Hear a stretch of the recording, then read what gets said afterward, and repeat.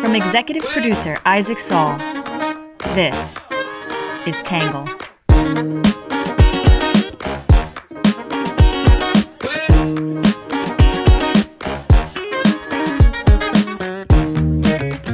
Good morning, good afternoon, and good evening, and welcome to the Tangle Podcast, the place where we get views from across the political spectrum, some independent thinking without all that hysterical nonsense you find everywhere else. I'm your host, Isaac Saul, and on today's episode, we are going to be talking about the Georgia runoff, which, if you are listening to this on Tuesday, is happening right now. Voters are at the polls across Georgia, determining what the final makeup of the Senate will be. We're going to talk about that and why the race actually matters, even though Democrats already have a majority locked in. Before we jump in, though, as always, we'll start off with some quick hits.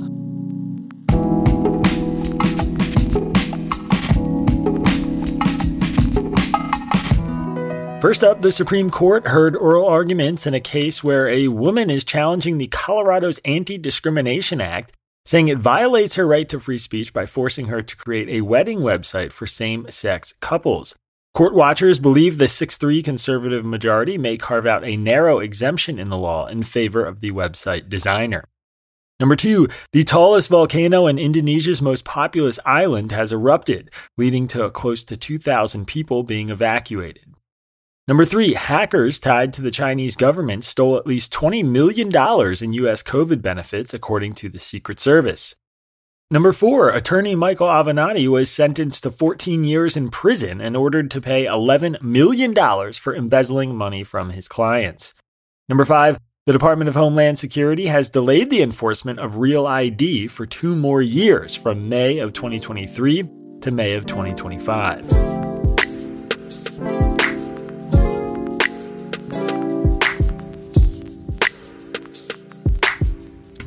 Vote 2022 in less than an hour. Polls open across Georgia for the special runoff election for the U.S. Senate seat. And today, Senator Raphael Warnock and the Republican challenger Herschel Walker have been campaigning hard down to the wire. They go head-to-head in the final hours, with Warnock showing a slight lead. Now here to break down. Democrats have already secured control of the Senate with 50 seats, but Senate Republicans hope to keep that divide at 50-50. Today is Election Day in Georgia, where voters will cast their ballots in the Senate runoff between incumbent Raphael Warnock, the Democrat, and Republican challenger Herschel Walker. The two faced off in the November general election, but after neither candidate got 50% of the vote, they headed to a runoff today. In November, Warnock won 49.4% of the vote, with 1,946,117 ballots cast for him. Walker won 48.5% of the vote, with 1,908,442 ballots cast for him. Chase Oliver, the Libertarian candidate in the race, won 2.07% of the vote, or 81,000 votes. Oliver will not be in the runoff. This is the second time in as many elections that Georgia's Senate race has gone to a runoff. On Friday, election workers reported heavy turnout on the final day of early voting. As of Friday morning, at least 1.4 million voters had cast early ballots in person or via mail, Georgia's Secretary of State Brad Raffensperger said. That is about 37% of the total votes cast in the November 8th midterm election. Both Republicans and Democrats have poured resources into Georgia, with $80 million spent on television ads in the last 4 weeks alone. If Warnock wins, Democrats will pick up a seat in the Senate, moving to a 51-49 majority. If Walker wins, the Senate will be split 50-50 with a Democratic majority thanks to Vice President Kamala Harris's tie-breaking vote. Currently, Warnock is considered the favorite, as recent polls show him with a slight edge, and he outperformed Walker in the first round of voting. Today, we're going to take a look at some opinions on the race from the left and the right, and then my take. You can find our previous coverage of the Georgia Senate race and midterms with a link in today's episode description.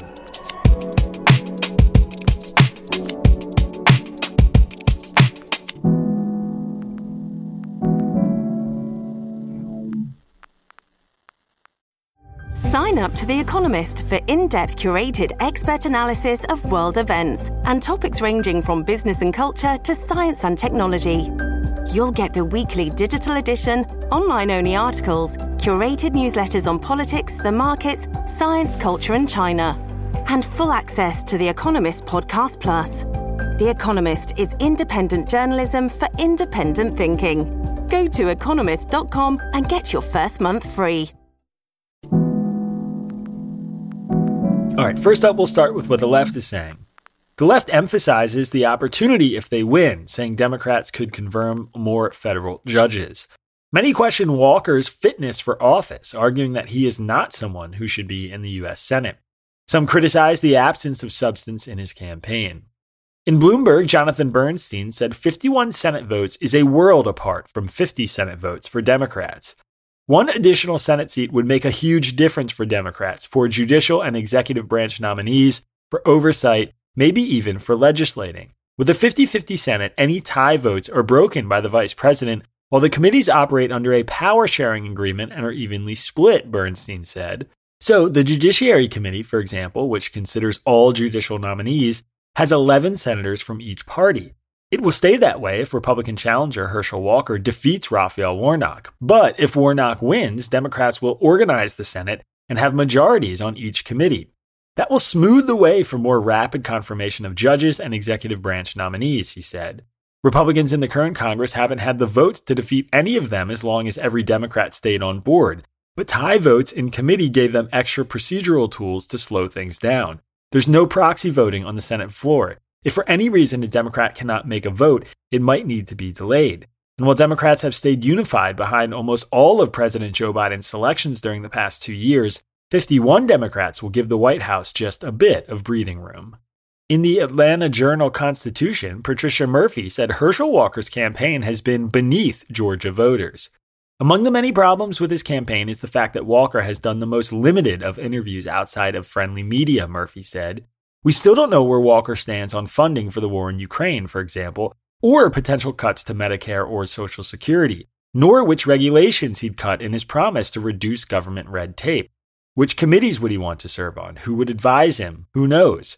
If you think you'd get these answers by going to a Walker campaign rally, think again. Walker's stump speeches are heavy on slogans and heroic biography, and almost totally devoid of policy proposals.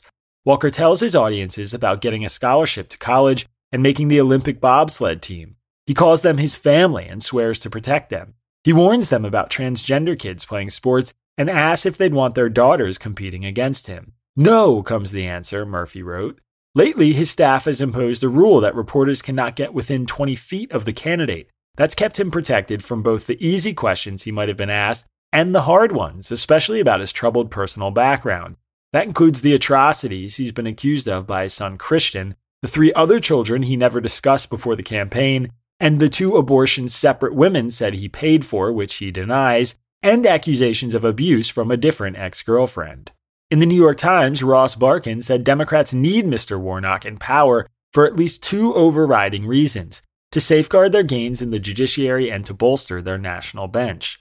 In 4 years, Mr. McConnell's Senate majority confirmed 3 right-wing justices and 234 judges overall, many of them youthful conservatives rubber-stamped by the Federalist Society. Since Democrats retook the majority in 2021, Mr. Biden has undertaken his own successful counteroffensive in tandem with Chuck Schumer, the Senate Majority Leader. Mr. Schumer's Senate has actually confirmed federal judges at a faster rate than Mr. McConnell at the time of the first midterm election, Barkan wrote. If Mr. Warnock wins, the Senate can move more rapidly and seek judges who are perhaps more progressive in their worldviews, the sort who could hit a snag if someone like Joe Manchin, the centrist from West Virginia, or Kyrsten Sinema of Arizona is the deciding vote. Democrats must evenly split committee members in the 50-50 Senate, giving Republicans the power to delay vote on judges, Barkan said. A 51-49 majority would be much more dominant. Committees like the Judiciary would be stacked with Democrats, greatly speeding up the confirmation process. There are about 75 vacancies on the U.S. district courts and 9 at the appellate level. That number is bound to grow as more judges retire in the next 2 years. Democrats, with Mr. Warnock, could also be in a position to replace a Supreme Court justice. The 6-3 conservative majority makes this seem less pressing, but Ruth Bader Ginsburg's death was a lesson that Stephen Breyer, who retired this year, seemed to heed. Once you're of retirement age, it's best to leave the court if an ideologically friendly president and Senate majority are in control.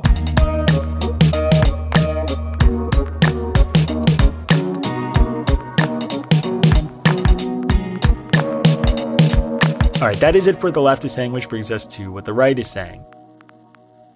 Many on the right argue that this race is still important, even if Republicans can't take the majority. They urge Republicans to vote for Walker and limit the power Democrats have, but worry about Walker's chances. Others criticize Walker's campaign, but say he is still worth casting a ballot for. In Newsweek, Newt Gingrich made the case for why the Georgia Senate runoff matters for Republicans. With a 51-seat majority, the Democrats would control every committee. They would be able to advance judges and other Biden administration appointees without needing any Republican votes, Gingrich said. They would also be able to schedule hearings and push through whatever radical legislation they dream up. At 50-50, there is genuine power sharing. Every committee has an even number of Democrats and Republicans. All nominations require bipartisan approval to be reported out of committees. Hearings must be held with bipartisan agreement. The difference in power between the Democratic and Republican leadership could change dramatically depending on whether the Democrats have a one-seat majority or have to share control. Aside from the Senate mechanics, there are enormous differences between Walker and Raphael Warnock as individuals. Walker is a genuine conservative who, as an athlete and businessman, knows the value of hard work, discipline, and commitment.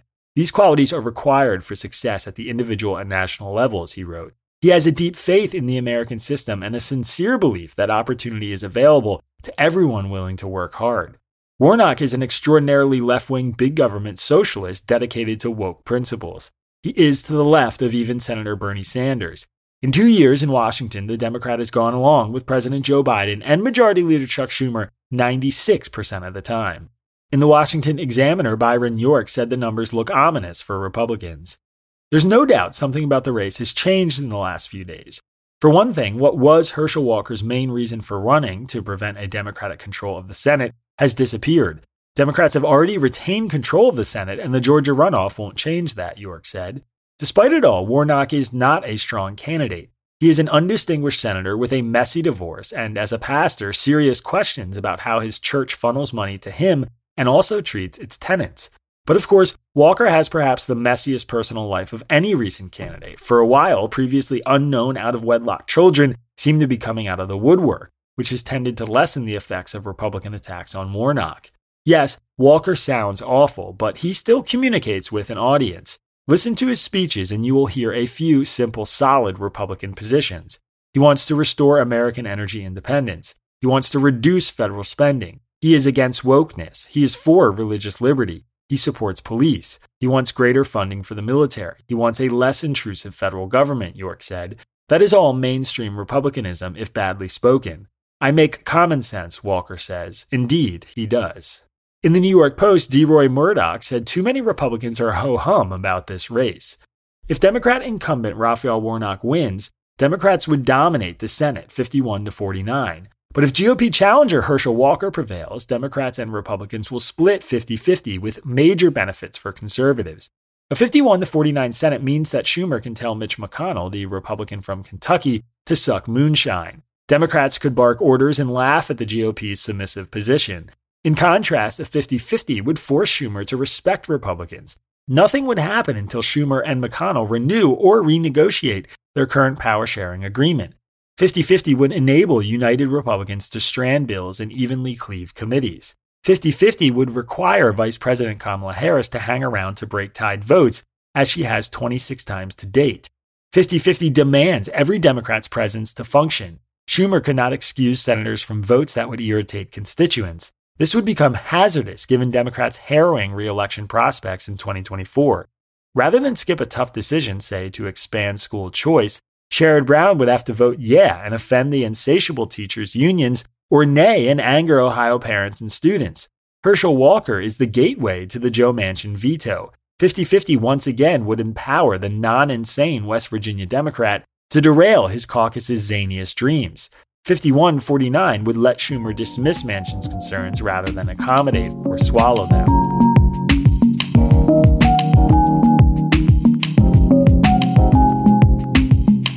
All right, that is it for what the left and the right are saying, which brings us to my take. So in our final bit of midterm coverage, I said that a split Senate heading into this race was an advantage for Democrats. My philosophy here is tied to David Shor's theory of the thermostatic voter. That is, voters react strongly to change and try to limit it.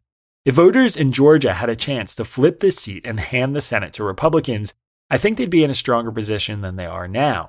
Instead, the Senate is already lost, and they're left trying to motivate conservative voters by warning them that Democrats may have full control of committee assignments in the Senate, which is really not the sexiest talking point to drive turnout.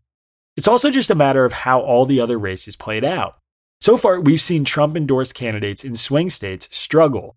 We've seen Democrats thrive in states where abortion rights were in play, and we've seen candidates with a lot of personal baggage turn off independents.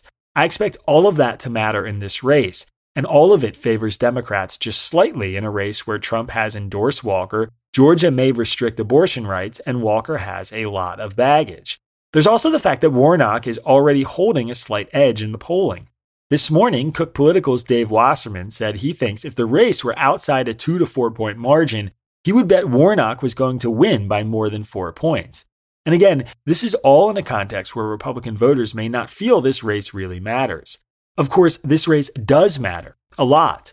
Firstly, for the map. Senators hold 6-year terms, and Democrats have a terrible Senate map ahead of them in 2024, one that almost guarantees they will end up in the Senate minority unless they can manage a blowout. Taking any seat off that map now will give them a fighting chance to mitigate those losses, and Democrats know this. It's why they have outspent Republicans in this race and why Barack Obama returned to Georgia last month to campaign. But most importantly for Democrats is the judiciary. As both Barkin and Gingrich noted above, the mechanics of the Senate restrain power significantly in a 50-50 split. Even though Democrats technically have a majority in legislation, it makes confirmation of high-ranking officials and justices in committee much harder than it would be with a 51-49 Senate majority. That is especially important when you zoom out and look at the federal judiciary. Perhaps the most lasting impact of the Donald Trump-Mitch McConnell years is how they reshaped the federal courts for conservatives. I do not like speaking about our courts in political terms. Conservative justices aren't the same as legislative Republicans. We know that justices don't always rule how you expect them to, and quote-unquote conservative justices can just as often limit conservative lawmaking as liberal lawmaking, and vice versa. Still, McConnell and Trump managed a 6-3 conservative majority on the Supreme Court and confirmed 234 bona fide conservative justices who will all serve for the rest of their lives. We have seen in real terms the impact of these appointments, and it's silly to argue this overhaul hasn't advanced a more conservative vision of the country. It has. This is perhaps the crowning achievement of the Trump presidency and certainly of McConnell's career. Biden has quietly gone on his own crusade of confirming liberal justices and up to now has had to win over both Senators Joe Manchin, the Democrat from West Virginia, and Kyrsten Sinema, the Democrat from Arizona, while also navigating all the tools Republicans have to slow the process down. Most of the 85 justices he has pushed through are traditional liberal types, but a 51-49 majority would open the door for the administration to push for more progressive justices. This is, above all else, what makes this such a high-stakes election for both the left and the right. I also wouldn't underestimate the possibility of a Supreme Court vacancy. There is already chatter in left-wing circles I follow of ushering Sonia Sotomayor or Elena Kagan out. For all the idolatry of Ruth Bader Ginsburg, many Democrats felt spurned by her refusal to retire, which set Trump and McConnell up for the incredible opportunity to confirm 3 Supreme Court justices in just 4 years. 2 of those justices, Amy Coney Barrett and Neil Gorsuch, are in their 40s and all will serve for life. Democrats would surely love to lock in another youthful Supreme Court justice, and given Sotomayor's health problems, it's not unreasonable to imagine her feeling increasingly pressured to walk away just a little early. She is, at 68 years old, nearing a fairly common retirement age for Supreme Court justices. All this is to say, there is a lot of reason to keep an eye on this election and a lot of reason for voters on both sides to turn out. Operating with a 51-49 majority is a different ballgame than a 50-50 majority, and leaders of each party know this. The question now is which party's voters recognize these states and how many of them will actually turn out to vote.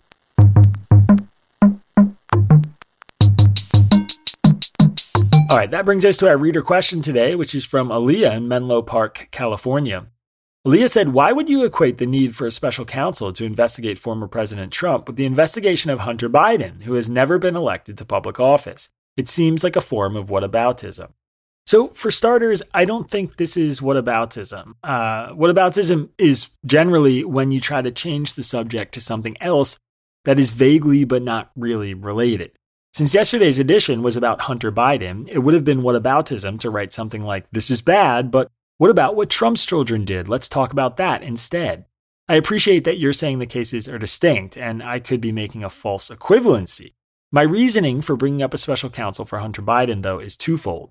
First, while Hunter Biden has never held public office, he is under federal investigation, which means that there is a direct connection between him and the federal government's judicial system. Given this, the fact that he is the son of the man who runs the federal government seems like an obvious issue. Special counsels are, historically speaking, still a fairly new creation, but they are designed to assure the public's trust in scenarios where conflicts of interest may be perceived. A Biden appointee leading a department that is investigating his son seems like one such situation. Second, it's possible that an investigation into Hunter could touch his father. This, to me, is the most critical reason. Hunter is under investigation for financial crimes, like not reporting income from his overseas ventures. One big question is whether he ever roped his dad into his foreign business deals abroad. We know from the Hunter laptop that, at the very least, he tried. We know Biden has met with some of those business partners, and we are pretty sure Hunter suggested at least once to put aside a stake in a venture for his father. I gather you have more liberal views based on your question, so let me put it this way. If an attorney general appointed by Trump was investigating one of Trump's kids for the millions of dollars of overseas money that they were getting while their dad was president, wouldn't you want that investigation to have some separation from Trump? If this had happened during Trump's presidency, would you want the investigation overseen by someone like Bill Barr? Probably not. In this case, imagine the Justice Department is investigating Hunter's alleged financial crimes and discovers, say, a scheme where he was peddling his dad's influence in exchange for a stake in a company where he was also putting aside equity for his father's post-political life. That would be a pretty serious scandal, and I'd prefer such an investigation to have an extra degree of separation from Attorney General Merrick Garland. For whatever it's worth, there are also good and similar arguments not to have a special counsel in the Hunter Biden case. One of those is that the Hunter Biden investigation began in 2018, and the man currently overseeing it is David Weiss, a U.S. attorney in Delaware, who is also a Trump appointee. Weiss could never be mistaken for an ally of President Biden's, and I'm surprised more conservatives aren't calling for leaving the supervision of the case in his hands. In other words, removing Weiss and replacing him with a special counsel would probably also be viewed as a political act, just as not appointing a special counsel is, which puts Biden and the Justice Department in a sticky situation. These are the kinds of problems that arise when the son of a president is tied up in shady business dealings.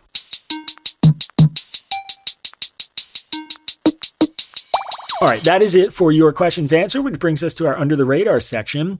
It has now been more than 2 days since Moore County, North Carolina went dark, and many questions remain unanswered. 2 power substations were attacked with gunfire, leaving nearly 40,000 homes and businesses without power just 60 miles outside of Raleigh. Nobody knows who fired the gunshots or why, but with temperatures dropping into the 40s overnight, residents are trying to find ways to stay warm.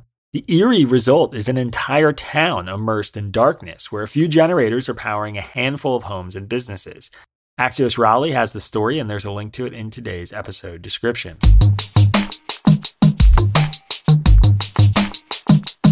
Next up is our numbers section. 41% is President Joe Biden's favorability rating in Georgia, according to the latest CNN SSRS poll. President Joe Biden's unfavorability rating in Georgia is 52%. Former President Trump's favorability rating in Georgia is 39%, while former President Trump's unfavorability rating in Georgia is 54%. 0 is the number of visits Trump or Biden has made to Georgia in the last month. 21% is the percentage of Georgia voters who have an unfavorable view of both Trump and Biden. All right, last but not least, our Have a Nice Day section. Employees at a Home Depot in Tennessee worked together to track down the owner of $700 in cash that was found in an envelope dropped outside the store. Adam Atkinson was the first person to discover the envelope, which he thought was empty before picking it up. He turned the money in to his manager. The manager, Alyssa Roque, ended up posting about the story on Facebook, omitting certain details to see if anyone could credibly claim it. A man eventually reached out saying the money belonged to his business partner, Jonathan Clayton. I was stressing over it pretty bad, so I'm glad that he is a social media guy and was able to see that because I never would have seen it, Clayton said. Roque praised Atkinson for turning the money in. UPI has the story, and there's a link to it in today's episode description. All All right, everybody, that is it for today's podcast. We'll be back here same time tomorrow. Before you go, don't forget to share the podcast with some friends or punch that 5-star rating for us. Both help us a lot. We'll see you then. Have a good one. Peace.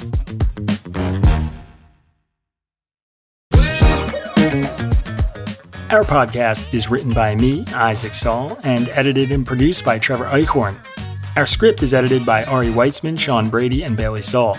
Shout out to our interns, Audrey Moorhead and Watkins Kelly, and our social media manager, Magdalena Bokova, who designed our logo. Music for the podcast was produced by Diet75.